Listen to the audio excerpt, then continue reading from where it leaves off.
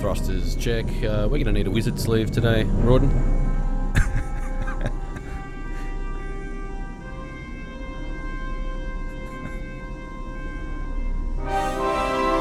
Yes, Tommy, the wizard sleeves are on board and ready to Good. Approaching Delta Gobbledygook. go. It's been a while since we've been to Gobbledygook, Tommy. I'm excited. Mean airs. Strap in, Tom.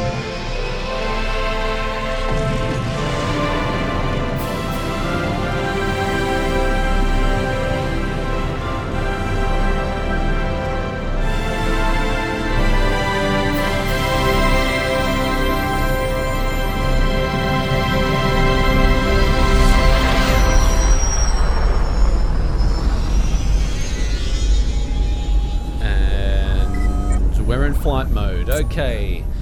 We can unbuckle now. Yeah, I'm unbuckling. Yeah. I'm going to take my headset off, just chuck it on the dashboard of the Millennium Noggin. Yeah. We're ready. So we're blasting our way towards Delaware, United States today, Rawdon, from our launch pad in Sydney. Yeah, down on Sussex Street. That was a good launch, Cam. I mean, look, we're at the front sort of wiggling the controls, but Cam really handles the thrusters and everything else. So well done, Cam.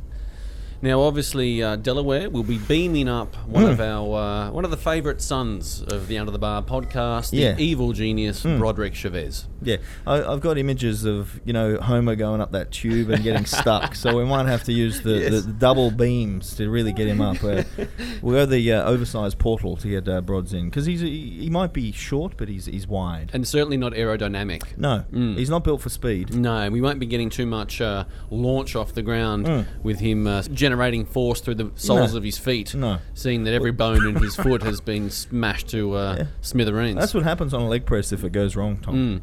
The great thing out of that story, though, Rawdon, is that he was basically stuck in a wheelchair for 9 months. And that is a great thing that's come out of that story, yes.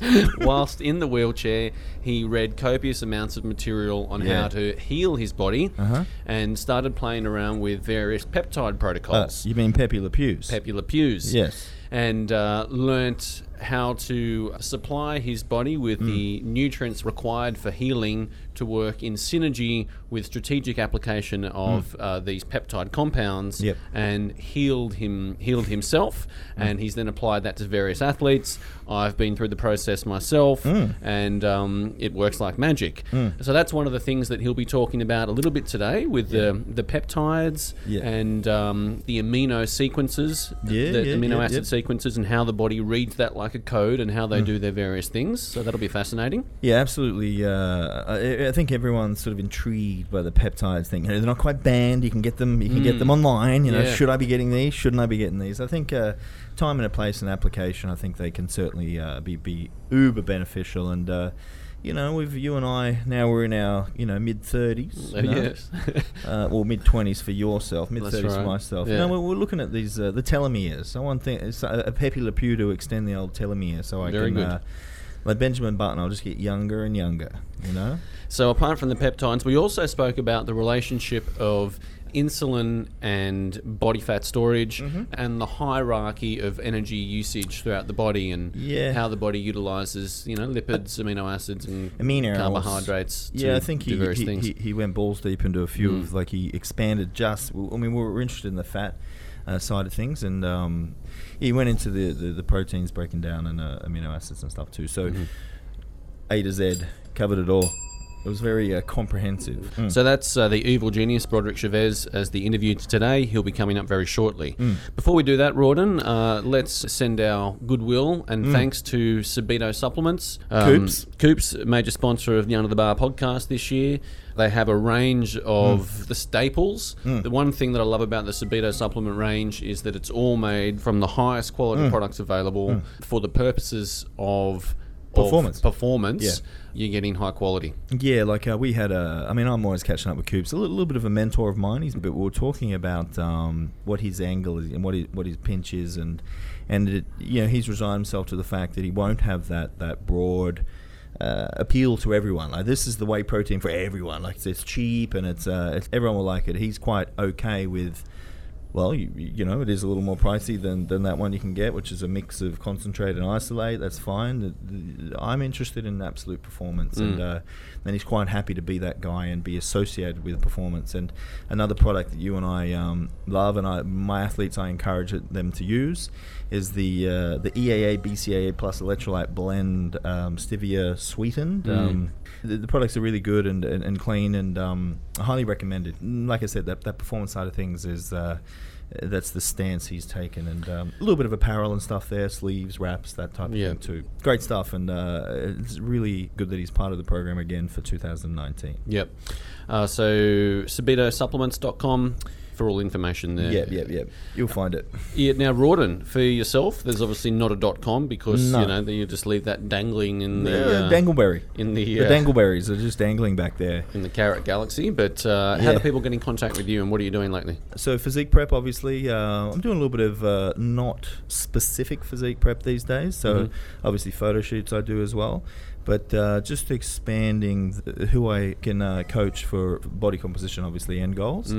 But yeah, the Dubois method at gmail.com if you want to shoot me a direct email, or my Instagram and Facebook pages, Dubois method, or Rawdon Dubois, but just my Facebook personal page. Quite happy to talk shop there. Yep. Programs, physique preparation, and a little bit of one-on-one PT, which I've got, I think, at this point in time, 3 or 4 spots done. So I'm going to do about 6. So I've got a couple more spots for one-on-one PT, which they get programs, some nutrition, fortnightly adjusted. So like a modified version of what I do currently for physique prep. Yep.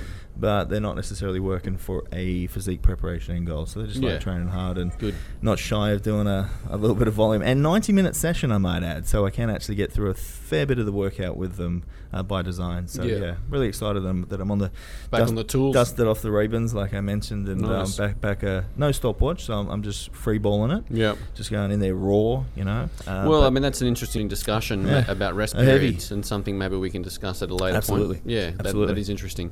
For myself, Rawdon, I still do a bit of PT. I can take online or satellite clients. Probably for most people listening to this program, the most interesting thing would be some of the mentoring and consulting. Like I do like a 3-session PT consulting thing where we go through the initial consultation structure, initial nutrition and lifestyle design, and then initial training program design in 3 sessions. And the idea is that it's interactive. So I'll actually do the initial consult on the person and explain what's happening at each. It's a specific 8-step, everything's systemized, so you get a printout of it. It's all just, we go through it, I do the process, I explain the process, and then they actually have their consult done. Next session is nutrition and lifestyle. We go through and I'll explain the 2 different methods of nutrition design I would use. We design nutrition, and then we do initial training program design as well. I think the good thing there is that lifestyle. I think that's something that often, like, most people can put a decent program, at least one or 2 phases of programming. I'm sure with what you explain, they'll be able to string a few programs together, which is really exciting. But that lifestyle element is something that I think a lot gets stumped by, and it's like they don't know how to work around that. And I know you've done a lot of just lifestyle consultations where they come in and how to optimize their time. And I remember one of the guys, it was a simple matter of, well, you're on the train for an hour and a half each way, how about we do some stuff then? And all of a sudden it was like, oh wow, now I've got time, I can get that done on the train, and I can train at this time. And it was just, it was just sunshine and rainbows, and he was happy, and it was quite a simple fix for you. So I guess that big picture looking in, and some of that stuff is really obvious, but when we're immersed in it ourselves, that's the point. That we can't really see it's like, I just can't do it. I just don't have time to do everything. I can't get all this in. Where it's like, just take a step back. Let me look here and here. There's plenty of time. Let's just optimize things. So I think that's really, really important when we are coaching these guys, and certainly for Gen Pop, but even for physique athletes, really structuring their lifestyle Now, I don't. I just say do it this way. But good coaches will actually structure lifestyle, But that's awesome. So tomhewitt.com.au if you want to find out about that. All right. Right, now before we get to Brods, Rawdon, the Arnold Sports Festival is coming up in March down in Melbourne. In conjunction with that, Broderick Chavez, the Evil Genius, will be in Australia. He will. And it would seem silly for us not to do something with him while he's here. So we are going to do a seminar, Vectors of Sports Performance. Yep. With Broderick Chavez. We'll do it Friday the 15th of March in Melbourne. Yep. And then the following Friday, the 22nd of March in Sydney. Yep. So they'll be the specific under the bar Evil Genius things that we'll be putting on there. So a full day seminar there, yep. Full day seminar. You'll be doing the sneaky cheeky midweek over in Perth. Mate, yeah, like Richard Collins at Physique Code, the Physique Code, great the company over there in Perth and doing amazing things and getting a ton of guys and girls up on stage.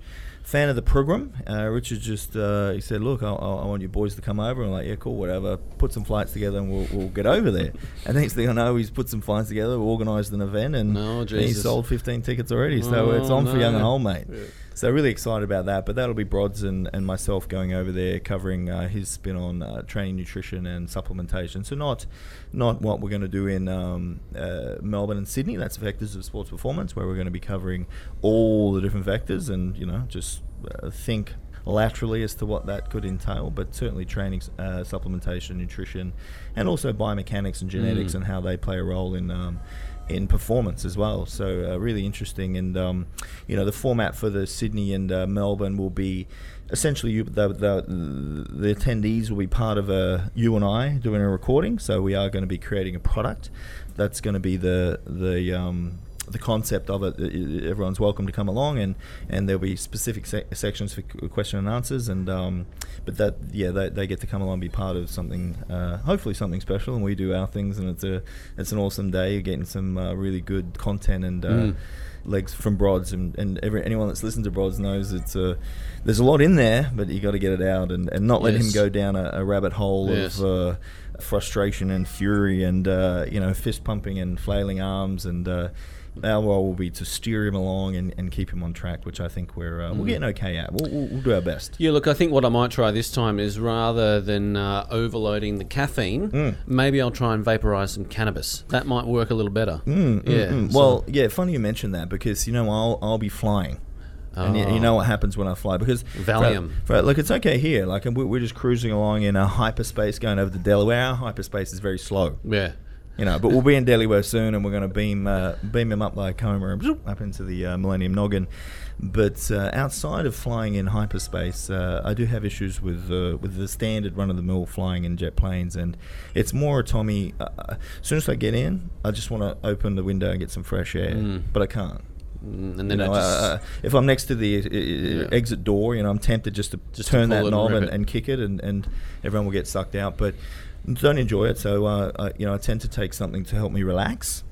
So over that week, it'll be down to I think I'll go down Thursday. So something to relax, in air brackets, relax on the way down, and it stays Half-life. Yeah, they sort of overlap, and let's say the half-life of this particular relaxant lasts sort of up to 72 hours. So that'll be a Valium-induced haze for. I just mentioned the name of it, but like a drug-induced haze for the Arnold Sports Festival, and then to Perth, and then another one up to Sydney. Sydney. It's going to be a mess, but. Nothing a little modafinil and caffeine can't rip me out of, so I'll be fine.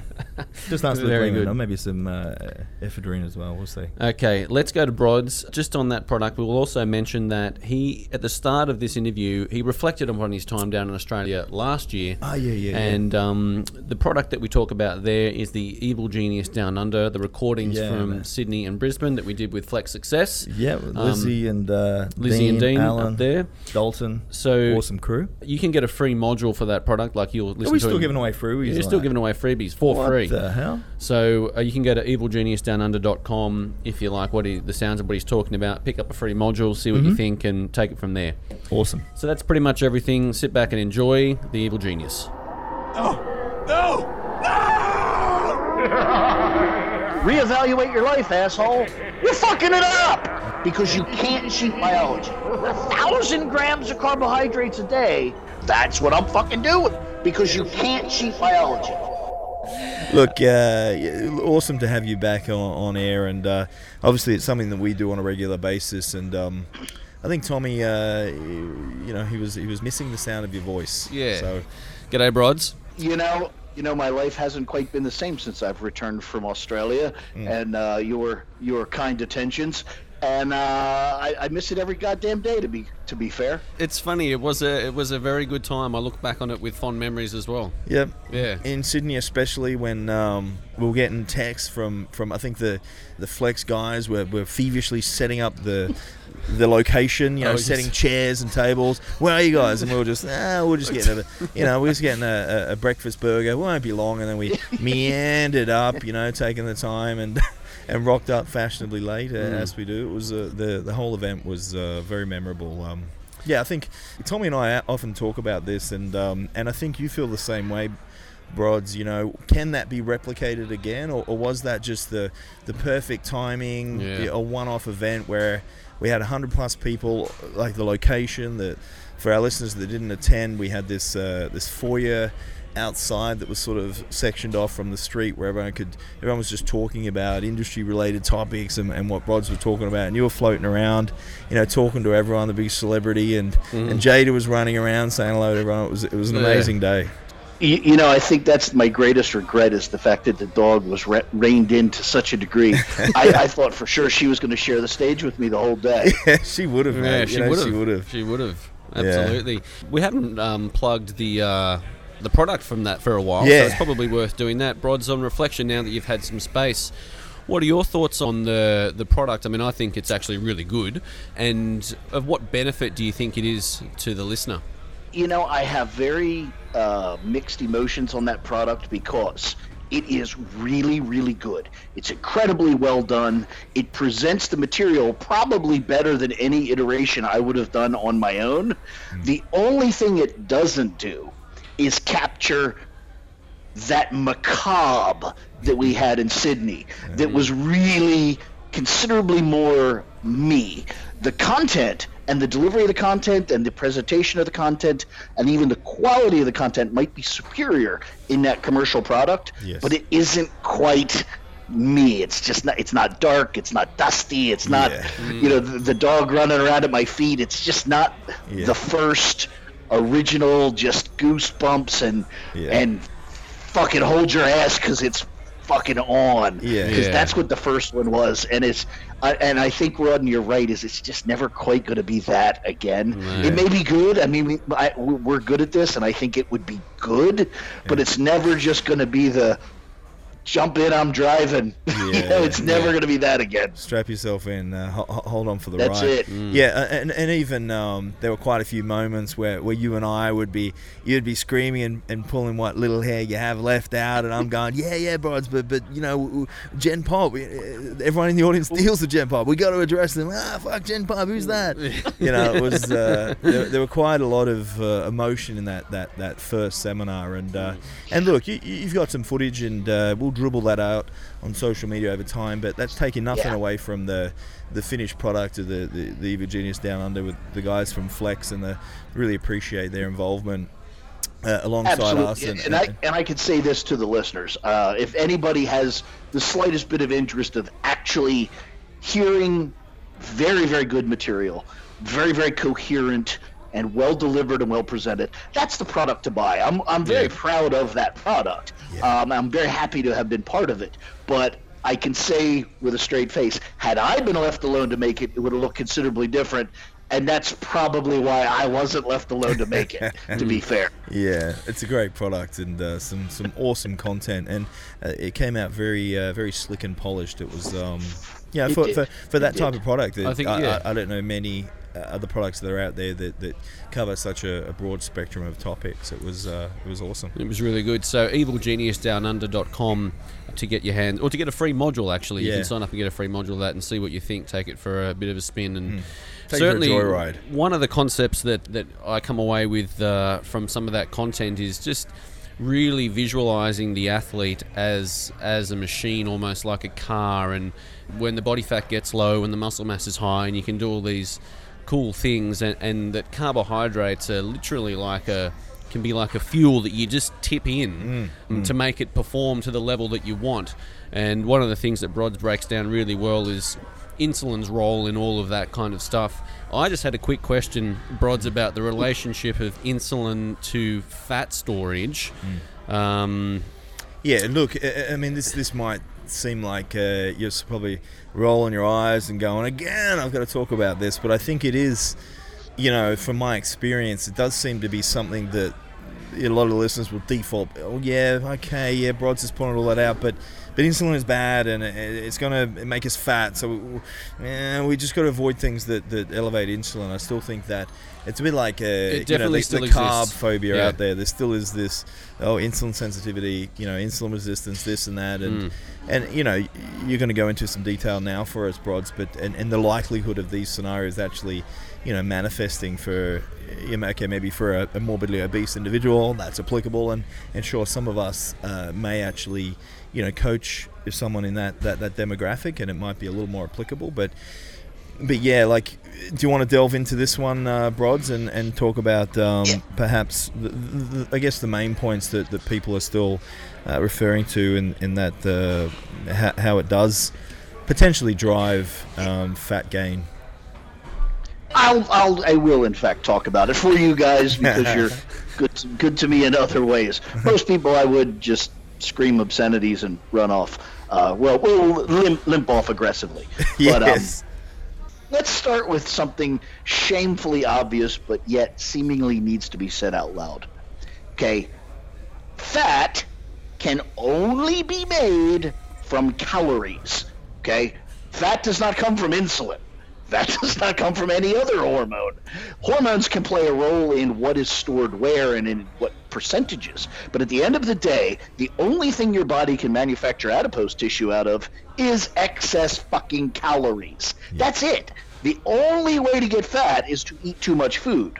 Okay? Yep. There is no other answer there. No disease in the world is going to make you fat. No hormone in the world is going to make you fat. No weather, no behavior, no nothing. We have people in a fucking coma that do exactly nothing, and yet they don't get fat. The only thing that can make you fat is calories beyond your necessity. So let's start with that premise. Okay. Then when we move down to the next tier, we say we have three major modalities of calories: carbohydrates, proteins, and fats. Okay. Fats are very easy to store as fat because, well, they're fat. If you get paid in dollars, it's very easy to keep dollars. It's very hard to keep fucking pesos because you don't have pesos. You got fucking dollars. So it's kind of simple. And I know that sounds like an oversimplification, but yet it's actually not. Now you have proteins and carbohydrates. Now, Brods, before you go on to protein and carbs, which you're going to, delve balls deep into as you do, fat. So easy to store as fat. I get that. It makes sense. What actually happens? We eat some fat with the meal. If you could put it into context like that. An assortment of things can and do happen. An assortment of things. First of all, everybody loves to talk about what makes you fat. But here's a key thing that people seemingly don't know is there is absolutely no mediator required for fat to enter a fat cell.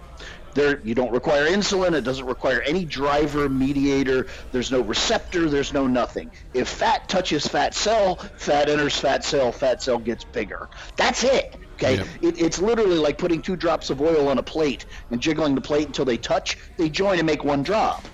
That's it. Fat attracts fat. Fat joins fat. That's it. Okay. So now that's not exactly everything that happens when you eat fat, of course, but that also needs to be said out loud. There's no mediating factor for fat. To get carbohydrates into fat cells, all sorts of complicated things have to happen. To get amino acids into fat cells, all sorts of complicated things need to happen. To get fat into fat cells, nothing needs to happen. So once again, it lends itself to the concept that it's relatively easy to store fat as fat because, well, it's fucking fat and it enters fat cells very, very easily. So now you eat fat, it enters your bloodstream. It enters your digestive tract and ultimately to your small intestine and is broken into very, very tiny droplets and enters the bloodstream, at which point it gets to the liver, and the liver can break it down into more usable products, can break it down into triglycerides, free fatty acids. Okay, those can then circulate, and cellular mitochondria can literally burn those as fuel. However, cellular mitochondria preferentially prefer carbohydrates. So if there's sufficient carbohydrates involved in this diet, the body will preferentially burn said carbohydrates, and in a very small percentage, even amino acids preferentially to fats. Okay, so all of the cellular metabolism is done by the two of those. Should there be a deficiency in those, then fats come in and fill in the gap. Okay, now again, that talking about like how things preferentially enter the cell, and fats can enter cells easier than proteins and carbohydrates. The reason for this preferentiation at the cellular mitochondria level is fat is a large molecule, carbohydrates and proteins are small molecules. It is just like when you're making a campfire, it is easier to burn small sticks than it is to burn really big logs. It takes more effort, energy, and manipulation to burn these large molecules. So preferentially, we start with the smaller ones. If we run out of them, then we move to what we must. So again, so you eat a mixed diet, carbohydrates and proteins are used preferentially. Typically, there's some energy left over. That's those fatty acids. So now they circulate back to the liver. The liver then once again converts them back into fatty acids, and they enter the bloodstream and get stored as fat. Or if or I was going to say, or if the meals are spaced out, i.e., or the meals are small, you're in a calorie deficit, then they'll enter the bloodstream, and then said carbohydrate, glucose, protein, amino acids are less available, and then fatty acids will be used. Exactly. Then you lose body fat. Cool. It's once again why only a calorie deficit leads you to losing body fat, is because the deficit means there's not enough of those preferential fuels, and you have to dip into the reserves. The reserves are the fat every time. Yes. Is there any consequence, good or bad, to the having to burn the larger log? Well, there can be, and there cannot be. We'll kind of skirt around that as we move up the food chain, if you will. So proteins do, in fact, at some points get burnt as cellular energy, but predominantly proteins go toward anabolism of living tissues. Yep. Yeah. But there are certain scenarios where certain amino acids are used as energy, but it's fairly specific and finite, not directly necessary in this conversation. But just like resorting to burning fat as fuel, and resorting is in fact the key word, it's the appropriate word in that sentence, the same thing can apply to protein. In a situation where you don't give the body anything but proteins, it can in fact convert proteins into a carbohydrate-like usable fuel. That can really happen, but again, your body doesn't want to. It always wants to use carbohydrates. And then that brings us to said carbohydrates. Carbohydrates are the preferential fuel of cellular metabolism, and your body wants to do that. Carbohydrates literally only need to be broken, glucose needs to be broken into two pieces. Those two pieces directly enter the Krebs cycle and are metabolized, whereas proteins, there you have to strip off an amine group, and all sorts of complicated things called deamination needs to happen, and fatty acids need to get fractured into very, very tiny pieces comparable to the original fat. So again, it comes basically down to ease of use and size, and that means carbohydrates. Now, so we've got that kind of preferential pecking order. It's carbohydrates first, protein second, fat last. Now, to be super fair and super pedantic, there is always some fat burning, even in the preferential condition where there's plenty of glucose and your body's burning away. A small amount of fats do get burnt along the way, simply because there's, let's call it opportunity. But it's not ever the preferential fuel. And even in a scenario like these ketogenic nut jobs that, literally force their body to burn essentially nothing but fat, it's still not the preferential fuel. It's simply preferential to dying. Yes. And that is a logical train that most people seem to run right off of the tracks. They go, I'm fat adapted and I'm now, no, asshole, you're just starving and your body doesn't want to die. It's not fat adapted like you fucking Like like you took some Darwinian turn and now run on fucking olive oil, you fuckwit. Yeah, it's not like you've changed the fundamental systems that underpin the physiology. Exactly. They just, there's a pecking order of preference, and you've moved down to the last goddamn resort. Okay, fine. And it's a valid thing. You can do that if you want to. I'll still point and make fun of you, but you can do that. So now, getting to the hormonal impacts of these various macronutrients. The devil that is insulin. Yep. Right, which is originally what you asked me, but I thought I needed to set that stage to have this conversation. Mm-hmm. Okay, when you eat fat, there's essentially no hormonal response. It just lumps through you, disperses, and does what we just talked about. When you eat protein, it has a very nominal hormonal response because some key amino acids, the branch chain amino acids, glycine, glutamine, a couple of others, are relatively easily convert to glucose and therefore raise blood sugar. They're glucogenic or insulinogenic amino acids, and therefore a bolus of protein, a certain amount of those amino acids will convert to glucose, raise blood sugar, you get a response. Now, carbohydrates exclusively and almost predominantly and almost exclusively, I guess is better language, elevates blood glucose because, well, that's where glucose comes from, carbohydrates. They're almost interchangeable words. So you eat the carbohydrates, the glucose within your body, and specifically your bloodstream, goes up, and too much glucose is in fact dangerous. All biological systems, whether you're talking about temperature, pH, oxygen, CO2 values, they have a relatively narrow range that works optimally, and you get out of that range and things go haywire. Your temperature gets too high, you overheat, potentially die. Your temperature goes too low, you potentially die. Everything pH is the same way. Like the idiots that talk about alkalizing and whatever. Your pH never fucking changes. If it did, you would die. One of the best ways to kill bacteria, which are living cells, is to acidulate them. You put acid, you put vinegar on a rag and wipe a surface, you're killing the bacteria because you've changed the pH. So anyway, moral of the story is your body wants to regulate that blood sugar within a fairly narrow range. So when your blood glucose gets much above about 120, it releases this hormone insulin, specifically your pancreas. The better Langerhans cells of your pancreas releases this, what is insulin, 71 amino acids? Does that sound right? Cam, 71? Yeah, no, Cam. Get the nod from Cam. Yeah. We want to double check that. I can never keep all my numbers straight, but it's a relatively short polypeptide. Actually, it's maybe 58. I don't know. I could just make up a fucking number too. It's a short. No, 71 is IGF-1. It's not 71. I'm not sure actually what insulin is. Somebody look it up. Tell me. But the better Langerhans cells of your pancreas generate insulin.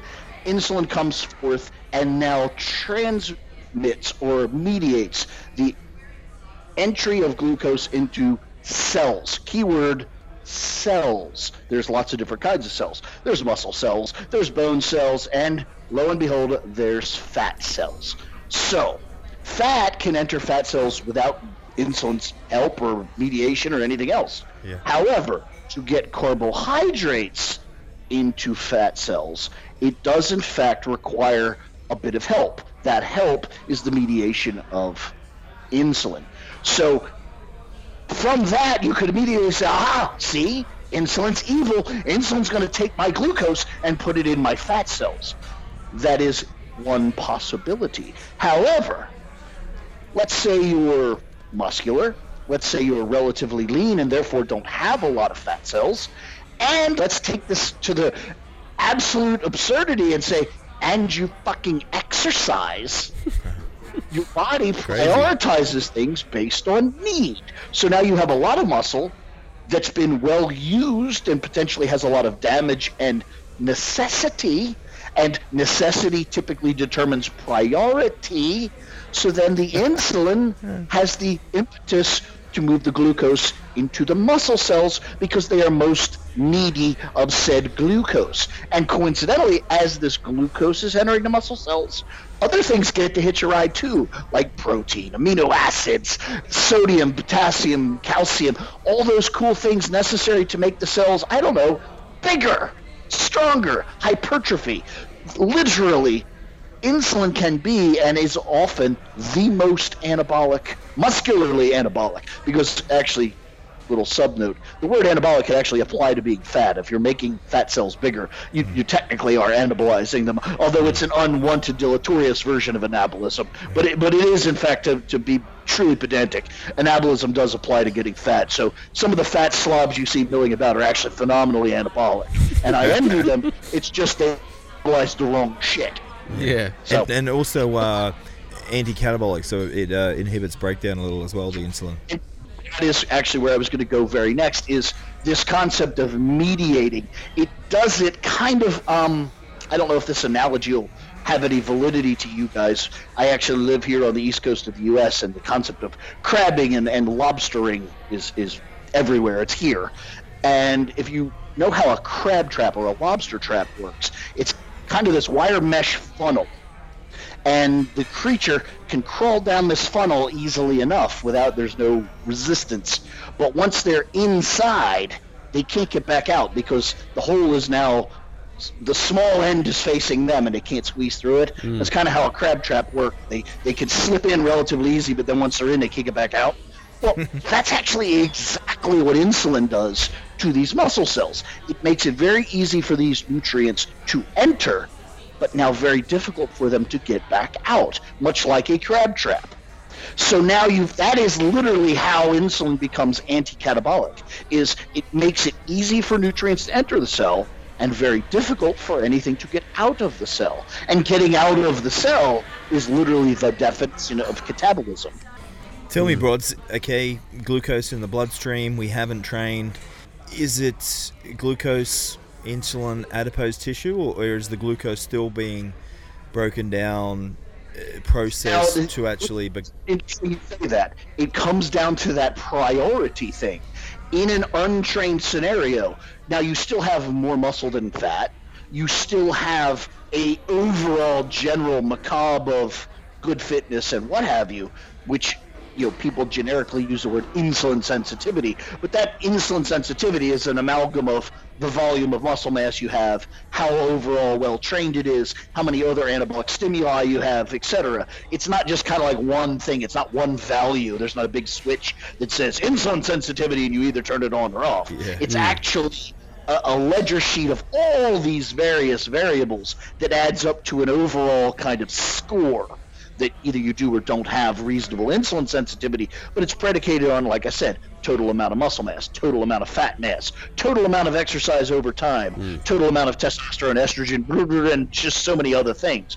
But to answer your question, taking training, momentary training off the board does change that priority slightly. It maybe doesn't make it wholly adipose anabolic, but it does shift the ratio a little bit. Instead of being an 80-20 preference to muscle and fat, it now becomes a 70-30 or 60-40 or something of that nature. And I'm making up numbers for quick and easy conversation. I don't have lab numbers on the top of my head to give you exactly. But the concept is that as you manipulate the variables of necessity, you're going to manipulate the variables of storage and necessarily where your body puts what. And the variables of necessity will be determined by the choices that you make with your activities and what you put in your mouth. 100%. Behavioral determinants, and by the way, eating is in fact a behavior. So yes, how much you eat, when you eat, and under what conditions determines roughly what your body is able to do with it. And actually, able isn't even the right word. It's literally what your body is programmed to do with it. Yes, based off necessity. Your genetic code is a very rigid playbook. It tells your genetic code tells your body what it's going to do with what, whether that be good or bad. That's what it does.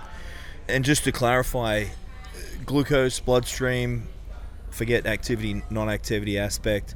Glucose bloodstream straight into adipose tissue with the assistance of insulin, or glucose bloodstream, liver, triglycerides, fatty acids, insulin, adipose tissue. Like, is it glucose straight into the fat cell, or it still has to be broken down further to be fat to store in a fat cell?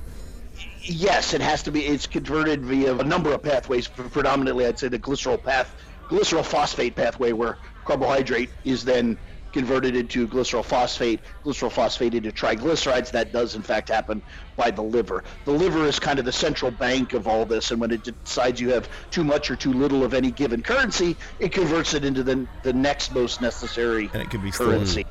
And at the end of the day, it's just an efficient machine. It's like, well, we got all this money, let's store it in adipose tissue for a rainy day. So it's just doing what it does best. Absolutely, and that analogy of the liver being the central bank is really, really apropos, because that is what it does. When it decides you have enough currency to store, quote, bank, it does so, and it turns it into a format that's storable, i.e. fat. We already discussed fat stores in fat really easily, so it converts glucose or even potentially amino acids into glycerol phosphate and then into triglycerides. Triglycerides are then the body, again, being that pre-programmed machine, as soon as it sees triglycerides, boop, they enter fat cells and they're stored. And then the minute you are short on energy, they're liberated from the fat cells, circulate into the liver. The liver goes, well, we don't really need this fat, but boy, could we use some glucose. A conversion is performed. They become glucose. They go forth and do cool glucosey things. I love glucosey things. Right. Okay. So just to put one final nail in the coffin. Strawberry on top of the little cupcake. Cupcake. Yeah, exactly. So we'll take that person with a relatively high muscle mass, low body fat, exercising. You can look at me when you're describing that. Is there any benefit to eating predominantly fat and protein and having a minimal insulin response? Is there any benefit to going for extended periods of time without stimulating that hormone greatly? I.e., is there any great benefit to having a low carbohydrate diet? No. So when you bring the carbs back in, that insulin system's not going to be much better and much faster, or you utilize them better. Is the reverse? Is the reverse? Let me step back and say something here. You've actually entered a funny realm, because the answer I gave is purely predicated on two things. One, the concept of athletes, and athletes are always better off with insulin. It's why so many athletes go out of their way to buy exogenous insulin and take it. Yeah. People wouldn't take something that didn't fucking work. Maybe once or twice, try it out, check her out, explore a theory. But legions of athletes wouldn't do something. It's like steroids. Like back in the 70s, in 80s, they tried to tell, young school kids, like, oh, steroids, there's no evidence they work for sports. And yet, just scads and scads of athletes were taking steroids. I'm like, I can't believe all of these people are dumb. Maybe some of them, maybe even most of them, but all of them? It seems odd. So we could pretty much narrow down the idea that insulin's good for athletics in general. Now, there is a caveat kind of to what you asked. Regular people actually prize gluttony, and if you laid out a scenario, one of the things insulin does, actually skip the layout of scenario, let's focus in on this.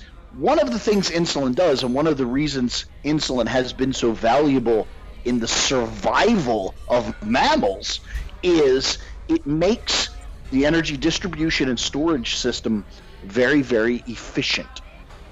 In a scenario where you minimize insulin, you lose efficiency from that energy system.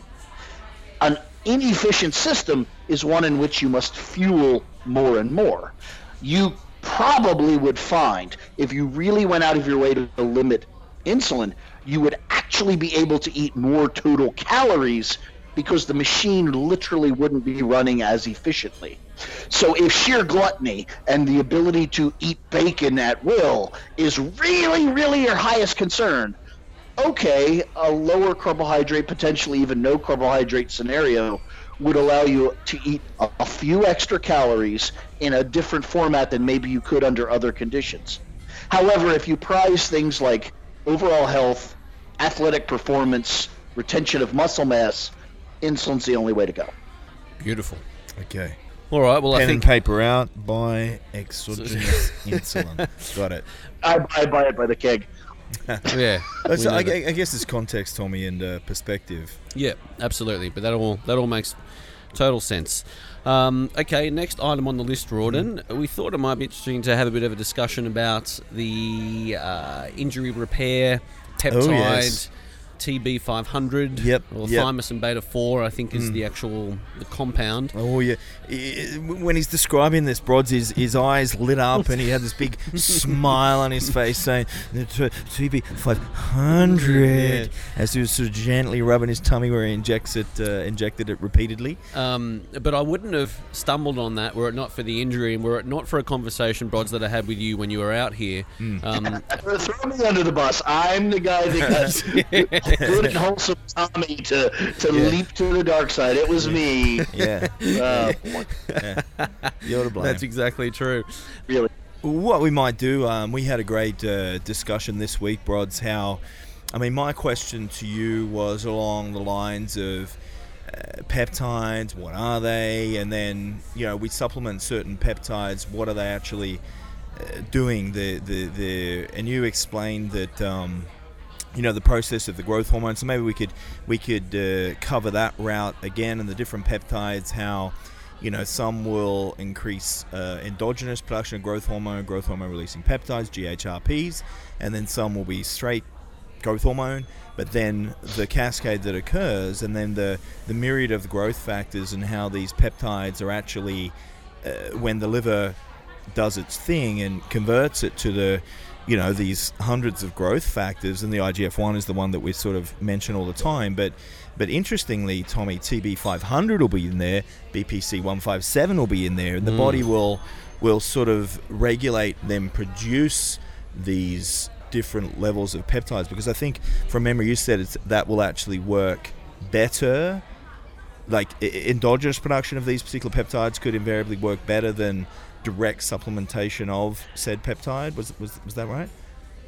Better per unit milligram, and we'll cover that here in a second. By the way, I just while we were talking, I had just Wikipedia'd here, so I'm as guilty as everyone else. Insulin's a 51 amino acid polypeptide. So I just couldn't let it go. I had to look it up. So I think I said 71. It's 51. So I'm really good at being close but wrong. Close enough.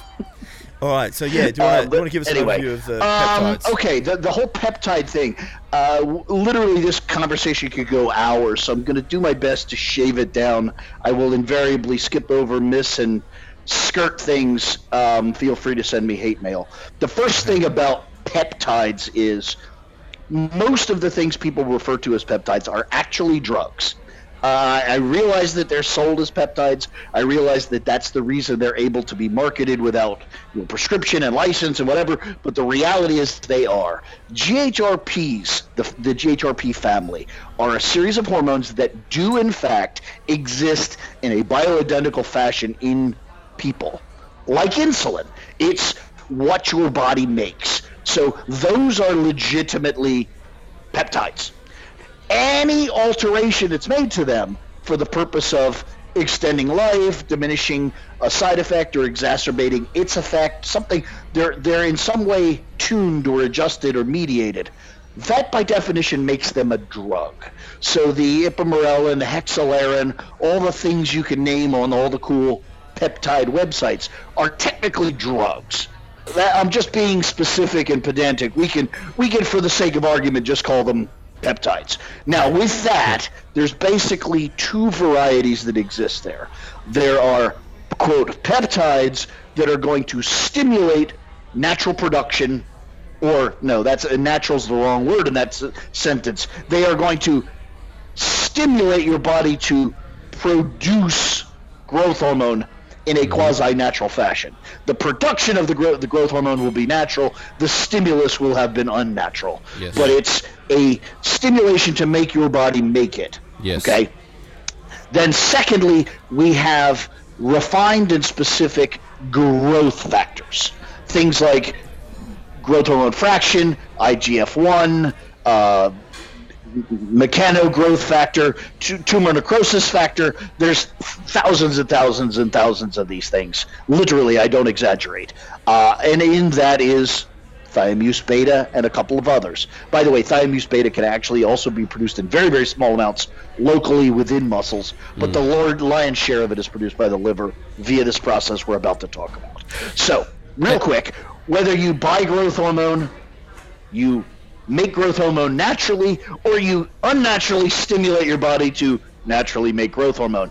Growth hormone rushes forth and does all sorts of things. We've talked about this in the past on other shows, how it stimulates the pancreas to make glucagon and lipase, which then dump energy via fatty acids and carbohydrates into the bloodstream. The carbohydrates cause a raise in insulin, so now you have fat and insulin, your fat, sugar, and insulin in the bloodstream, and then the growth hormone goes forth and finds damaged cells, stimulates myonuclear donation, gets cells ready to grow. All of that shit can be lumped in the category of preparatory. Raising available energy, raising available hormone levels, and prepping nuclear material, genetic material, so that growth can happen. Okay, so now the stage is set, if you will.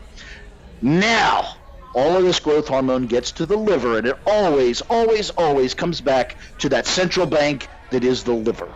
The liver, then, in the conditions available, and the conditions available are all of those things we just mentioned, the elevated fat levels, the elevated sugar levels, the elevated insulin levels, estrogen from other processes, i.e. conversion from testosterone via the aromatase enzyme, or in the case of a female, ovarian production, or in the case of a steroid user, rampant production of estrogen from that aromatase action.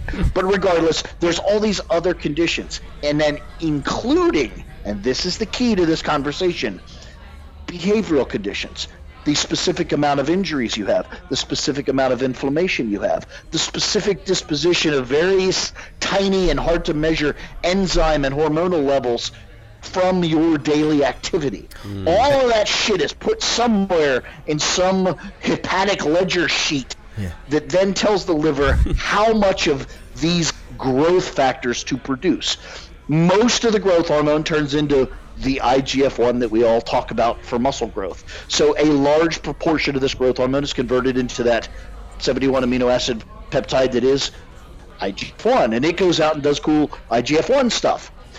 A certain amount is produced as IGF-2, and a certain amount is produced as MGF, and a certain amount is produced as necrotic tumor factor, and on and on and on and on, and a very small amount is this magical thiamine beta. So the moral of the story is you've got a dividing line. You've got peptides that produce growth hormone, and then growth hormone essentially allows the cascade to take place naturally, and then you've got the other side, or the opposite side, the opposite, the liver side, that is, you could then insert the raw growth factor. You could insert IGF-1, you could insert MGF, or in this case thiamine beta. Now the reference Rawdon had made about potentially the whole growth hormone allow the liver to convert it works better. It works better in that on a milligram to milligram basis, or microgram, or whatever, IU, whatever measurement you want to use, on a unit to unit basis, that naturally produced version is probably going to be more bioavailable in the proper ratio, more receptive, because quite literally it falls under the heading of naturally. It was done naturally, falls into the natural paradigm, and therefore works well. That's not to say that applying 500 micrograms of exogenous thiamine beta isn't going to work better. It certainly fucking is, but it's also orders of magnitude larger in dosage, so goddammit, it should work better. Yeah. But what Rawdon was referring to is kind of when your body's allowed to do something, that's about the best version you're going to get. Yep, that makes sense. And one of the words that you used there, which I loved and was eye-opening for me, Tommy, the behavioral, the circumstance, and because one of the things you hear with growth hormone is like, your bones grow and this and that and organs and all that sort of stuff, and Broderick, you can go into more detail, but you explained that if you're a child becoming a teenager, becoming an adult, if you take exogenous growth hormone, then it's going to do all that stuff, but a point in time, those avenues for growth are then closed. Yes. Like, okay, if you abuse the hell out of it, you might get more growth, but it's not somewhere that is typically going to experience growth. Is that how you explain that side of things? Like, absolutely. To jump back to our earlier conversation talking about, the evils of insulin and carbohydrates, remember, it was behaviors that largely determined where the insulin stored the what. Yes. If you were a fat, lazy slob with no extra muscle mass, lots of extra body fat, yes, and no impetus to vector these calories toward muscle mass, then you don't. That was a behavioral determinant. Yeah. So the concept, the precedent, the behavior ultimately determines what your body's going to do with what is not at all unusual. So now you've got this raw material that is this giant, protein growth hormone, and your body has the ability to, quote, divvy it up into different vectors. How it divvies it up is going to be based on necessity or priority, and priority is determined by behavior. If you have bunches of damaged tissue, the body's going to sense that and send the appropriate growth signaling to that tissue. If you have no damaged tissue, the body's going to send it to basically to waste. It's not going to do anything with it. If you have necessity for bone growth, as in pubescence and adolescence, if you have necessity for, and the word you can insert there just goes on forever. Yeah. Whatever Yes. you have need for, the body's going to have some measure of diagnosing that, and then a measure of the ability to parse out this material in the most appropriate manner. Now, as you age, for instance, your body's ability, not only its necessity, but also its ability to send certain vectors diminishes for sure. That's why, for instance, once you reach pubescence, there's certain other hormonal changes, estrogen, androgens, etc. Bone plates grow. Now, almost no amount of additional signaling is going to produce additional growth in terms of height. Yeah. So the idea that, growth hormone is going to make you taller or something, yes, if you were a child, no if you're an adult, because that vector has closed.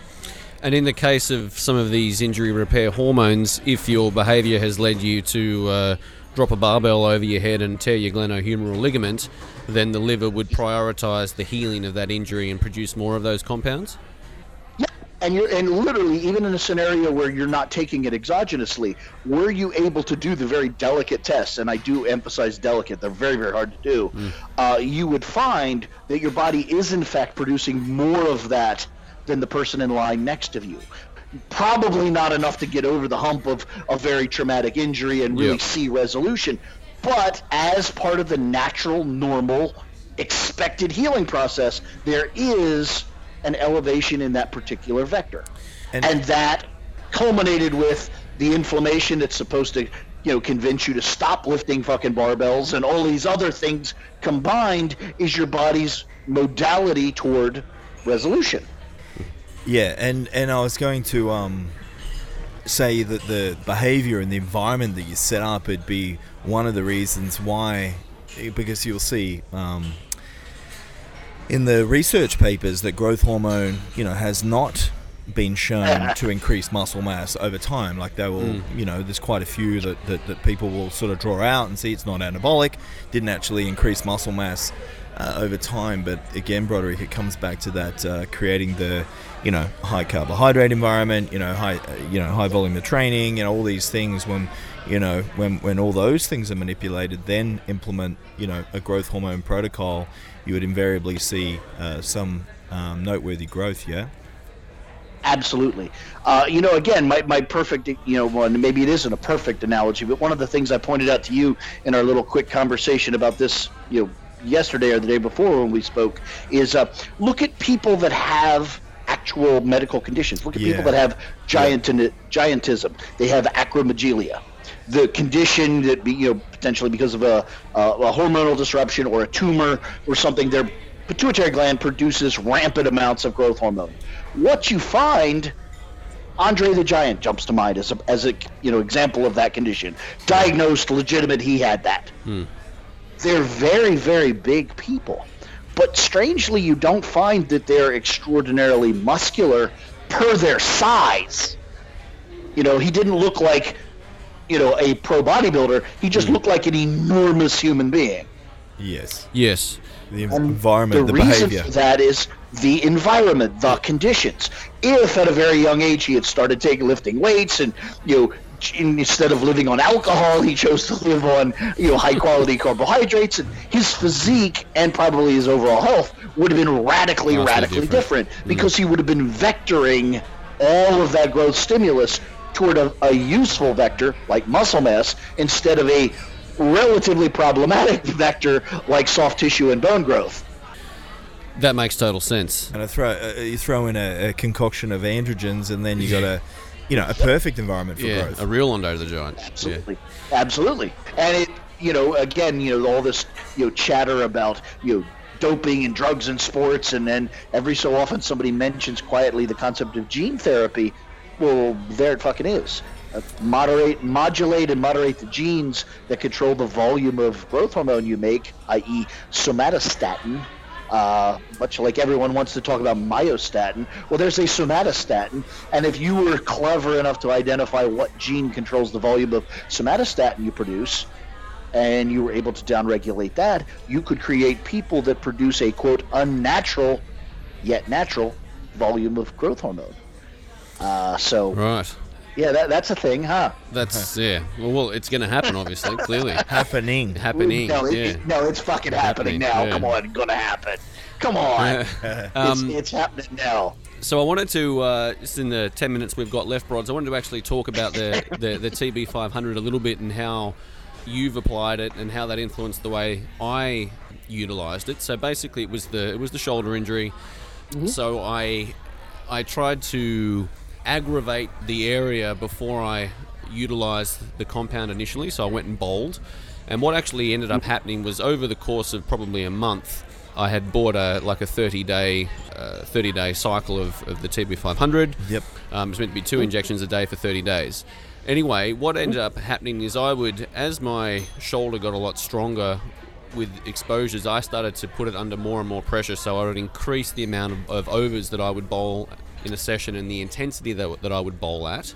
For our listeners, Tommy plays cricket on the weekend, and that's to put it in context. To put that in context, and it's not just the shoulder; it's the front leg and the front knee and the front hip pivoting over, and the finger that spins the ball that gets sore. So all these things would flare up and get sore, and I would then, rather than having 2 small doses, I would double or triple the dose immediately after that amount of activity. And I actually found that enabled me to sort of really learn what the compound's doing, because I could actually feel the rate of recovery after exposing the body to greater amounts of inflammation within that movement pattern. Wow. And it's enabled me to do something that last season I couldn't do because I was injured. Absolutely. And quite literally, if you consider that context, that's the very reason why athletes is the word I used, take anabolic steroids. Dianabol doesn't make you a better baseball player, but it allows you to throw a hell of a lot more baseballs, which will make you a better baseball player. Yes. It's literally childishly as simple as that. And if you take that to an even greater extension, okay, you take the Dianabol to throw a whole bunch of balls, and then you still get a little bit of joint soreness, and then you take the TB500 to resolve the joint soreness. Now you can throw more balls again, and that's going to require more Dianabol, and everything moves down this chain of events that each thing has a natural consequence, and each consequence has some sort of mediating hormone to resolve it, and you just keep escalating down the road of escalation to the point of either absolute and total failure or absolute and total success. And the TB500, obviously totally legal, you can get it off a website, but it's on the WADA ban list. True. And they do say it has mild anabolic properties, and I gather that the compound itself is not making your physiology anabolic, it's just allowing you to recover a little quicker, so the manifestation of that could be more muscle mass if it was applied in that vector. Yeah, it's funny you say that, because I actually had this very conversation with a paying client just a few days ago. It literally comes down to, and believe me, this is where WADA is dangerous, because they basically make words mean whatever they want. They don't necessarily abide by the medical dictionary version of language, but it really does come down to how do you define anabolic, because as I mentioned in that earlier conversation, getting fat is technically anabolic. So the fact that TB500 does cause protein expression and nitrogen retention within connective tissue, collagenous tissue, reticulin, technically you could make the argument that yes, it is anabolic because it is anabolizing non-contractile structural protein. So yeah, I guess if we were playing fucking Jeopardy, they would win that point. Whatever. Tell me, Broads. We'll use the case in point with Tommy. Now he's done his treatment. He got overzealous and pinned 30 days worth in 2 days, and he's feeling fantastic. Like TDM, that's the way we do it. Yeah. More is better. But that said, is his injury now? That's it, done, dusted. He won't have problems, or is it the actual action of bowling for his structure going to inflame things again over time? The tendons have been rejuvenated to a degree. He'll have some reprieve, but is it something that he will most likely, if he intends to keep bowling, he will have to do periodically, once, twice a year, do the TB500? Because if I recall correctly from others that I've spoken to, it is the type of thing that you'll have to continue doing to maintain that level of pain-free performance to a degree. Once again, I'm going to be a bit smarmy. I'm going to answer you sideways, and I'm not really trying to be mean to you, but I'm trying to illustrate how logical this is, and for whatever reason, how people seem to have a problem or a disconnect thinking about it. Okay, stop thinking about Tommy's shoulder and let's think about something we can all vaguely relate to. The fucking wheels on your car. Okay, you drive a certain way and you make a whole bunch of turns a certain way and you wear out the tire. The tire goes bad. Okay, you go buy a new tire. So now you got a brand new tire. Everything's great again. Is it rational to think that if you drive the same way, you're going to wear that same tire out the same way you did in the past? Of course it is. That's what you do. If that behavior pattern generates that result, and now you've set up the conditions where you can engage in more of that behavior, well, it's goddamn foolish to think you're not going to get to the same point again. The sheer fact that you can get to the same point again is the whole crux of the deal. Because previously to these sorts of modalities, once you got to the tire wore out, there was no ability to get a new tire. You were just shit out of luck on the side of the road. Yeah. Now we could fix a tire and you could drive all over again until you wear out the tire.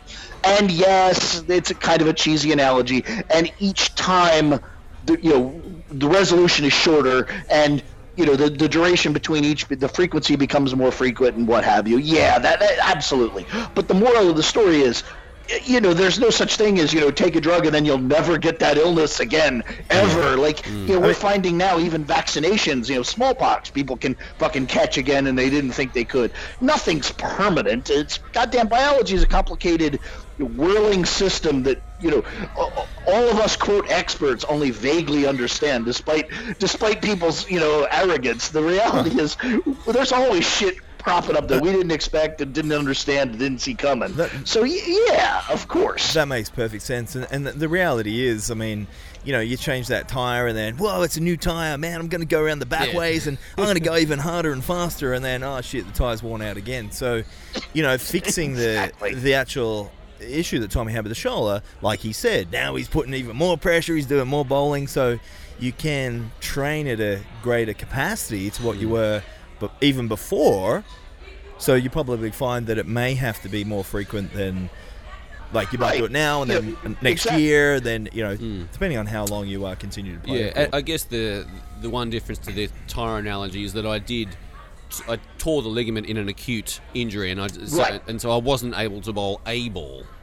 and so it's enabled. Right. So it seems like it's done some sort of healing within the joint. Absolutely. Stop and think about this, and I'm not trying to be the banner waver for drug use, and I'm not trying to. No, that's not you. Just take a moment and think about this. You had the key word there. You had an acute injury that literally brought you to absolute standstill. You were unable to perform the task, and now after a relatively short therapy, for a relatively low cost and highly available product, you now have 100% ability that previously might not have been achieved through surgery. Stop and think about that. Like, think about the vast escalation in technology that is. It's 30 amazing. years ago, Yeah. they would have went in there, cut on that, wrenched on that, done all kinds of shit. You'd have been immobile for 8 months. You'd have been ineffective for another 4 months, and a year later, you'd be bitching, my shoulder still hurts. Yeah. Now, you spent $200 and had a fun experiment, and now you're playing like a fucking madman.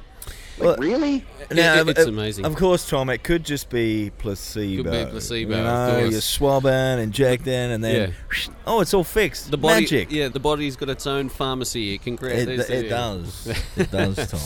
Well, I guess the fascinating. You're taking so many hallucinogenic mushrooms, you only think your shoulder's better. Yeah. Exactly. Yeah, this is all a hallucination. None of it's Yes. really happening. I guess the funny thing is, and a good way to close, is that these compounds are actually like tiny little objects. They are actual things. That's a bit hallucinogenic for me. I don't know how to respond to that. Yeah, he's lost me. Yeah, they're definitely things. Elaborate, Tommy. What do you mean? Well, you know what I mean? Like, it's like it is actually a physical... Something that you're putting into the body. 71 amino acids Yes. together. It's a tiny little object looking for a little thing to go into a crab trap, which is an actual opening. Yeah. The into the receptor and Yeah. stimulate recovery. Yeah. The analogy I would use there, the key word, is peptide. Without knowing any, biology or chemistry or anything, you could basically, for the sake of explanation, replace the word peptide with the word word. Because literally peptides are a series of amino acids, and there's 23 of them, and there's 24 letters in the English language. So literally each one of these, you say, it's a 71 amino acid peptide, or it's a 51 or a 38 amino acid peptide like thiamine beta, whatever you want to refer to it. It's basically a X many letter word, and only that word generates carries the information that word is. So literally you could think of peptides as words, and they're as specific as that. If you misspell the word, doesn't mean what it's supposed to. It's a code. Literally it is. Well, that's all language is a code. You're putting random sounds into a non-random order that then has meaning. That's what language is. And that's what protein biology is. And that's a good way to wrap things up with the peptides. And correct me if I'm wrong again, Brods, but how they're actually manufactured. That process of putting those amino acids in a particular sequence will dictate whether they actually do what they're designed to do when they're in the body. Absolutely. So again, reputable source. Like Tommy went through to a website that was reputable. So another thing that you want to consider, the quality and the purity of these peptides that you're actually investing money in, it will also influence how effective they are. Absolutely. It is as simple as that. A simple misspelling of that word will generate a very ineffective or potentially non-effective word. It has to be specifically that. If it doesn't say, grow soft tissue, then it's not going to grow soft tissue. Awesome. All right, Brods. Well, mate, thank you very much for your time once again today. It's been a pleasure to have you in the studio, and we'll have some new digs in a few weeks, and we'll get you into the new one as well. Well, I appreciate that, and if I may indulge, I would like to say thank you to you and to all your listeners. Quite literally, the incredibly life-changing and once-in-a-lifetime experience of me coming to Australia and bringing my wife and doing all that stuff I did with you, quite literally started with me being on this show. Absolutely, mate. Absolute pleasure on my behalf as well, and I'll pester you again on Tuesday as I do, and we'll talk shop. But until then, enjoy yourself and enjoy the delights of Delaware. It is slowly killing me. All right, mate. Thanks, Talk to you again Brods. soon. Bye. Absolutely, man. Thanks. Bye.